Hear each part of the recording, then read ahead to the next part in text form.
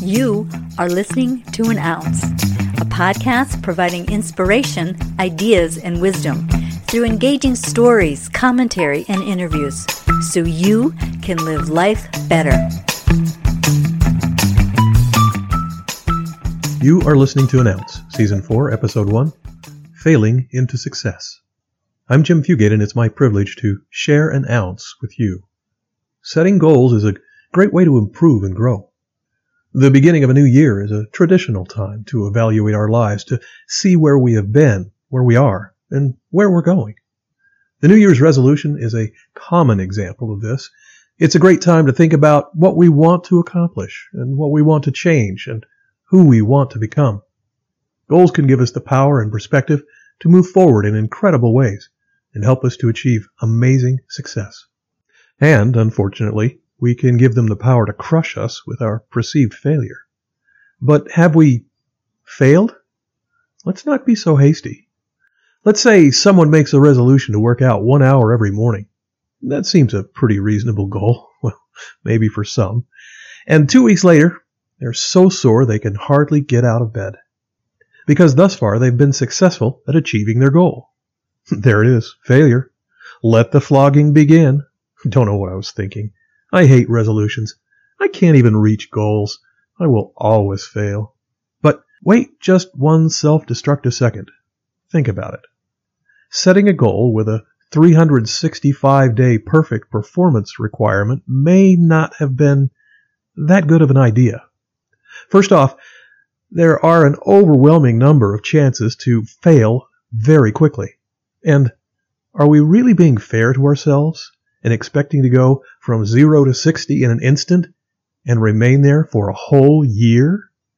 Of all the things that happen around the new year, purchasing of a new scale to toss out in frustration, acquiring a new gym membership we don't use after a month or so, the purchase of exercise equipment to hang our clothes on, and the making of all kinds of plans that we forget about or cancel. Is this really nothing more than evidence of failure? It can be, but only if we choose to see it that way. Starting something new, something different or difficult, is almost guaranteed to come with a bit of stumbling, some stops and starts, and a bit of struggle. Anything we do that is of real value to us always does.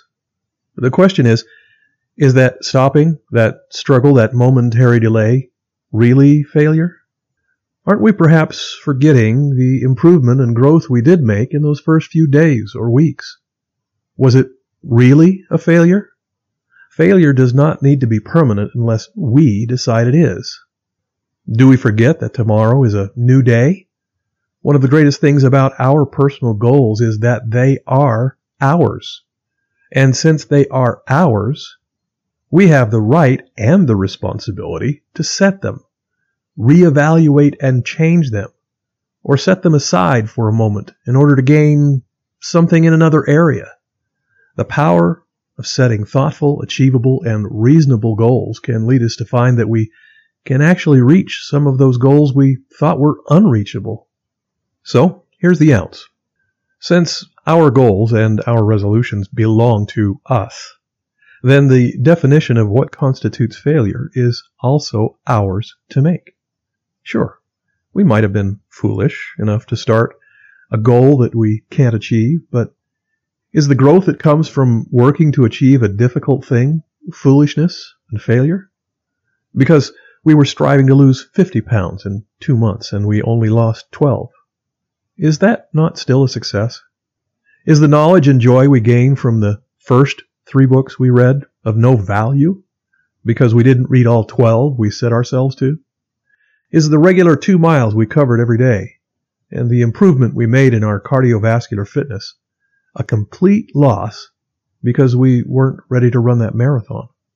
Sometimes you just need to learn how to claim the win. Give yourself some grace. Don't define failure so quickly. Instead, celebrate your progress and redefine your goals. Learn to set better ones and move forward. Go ahead, take the win and keep going. And that's it. An ounce submitted for your consideration. thank you for listening, subscribing to, and sharing an ounce. I'm Jim Fugate, and I'll catch you next time.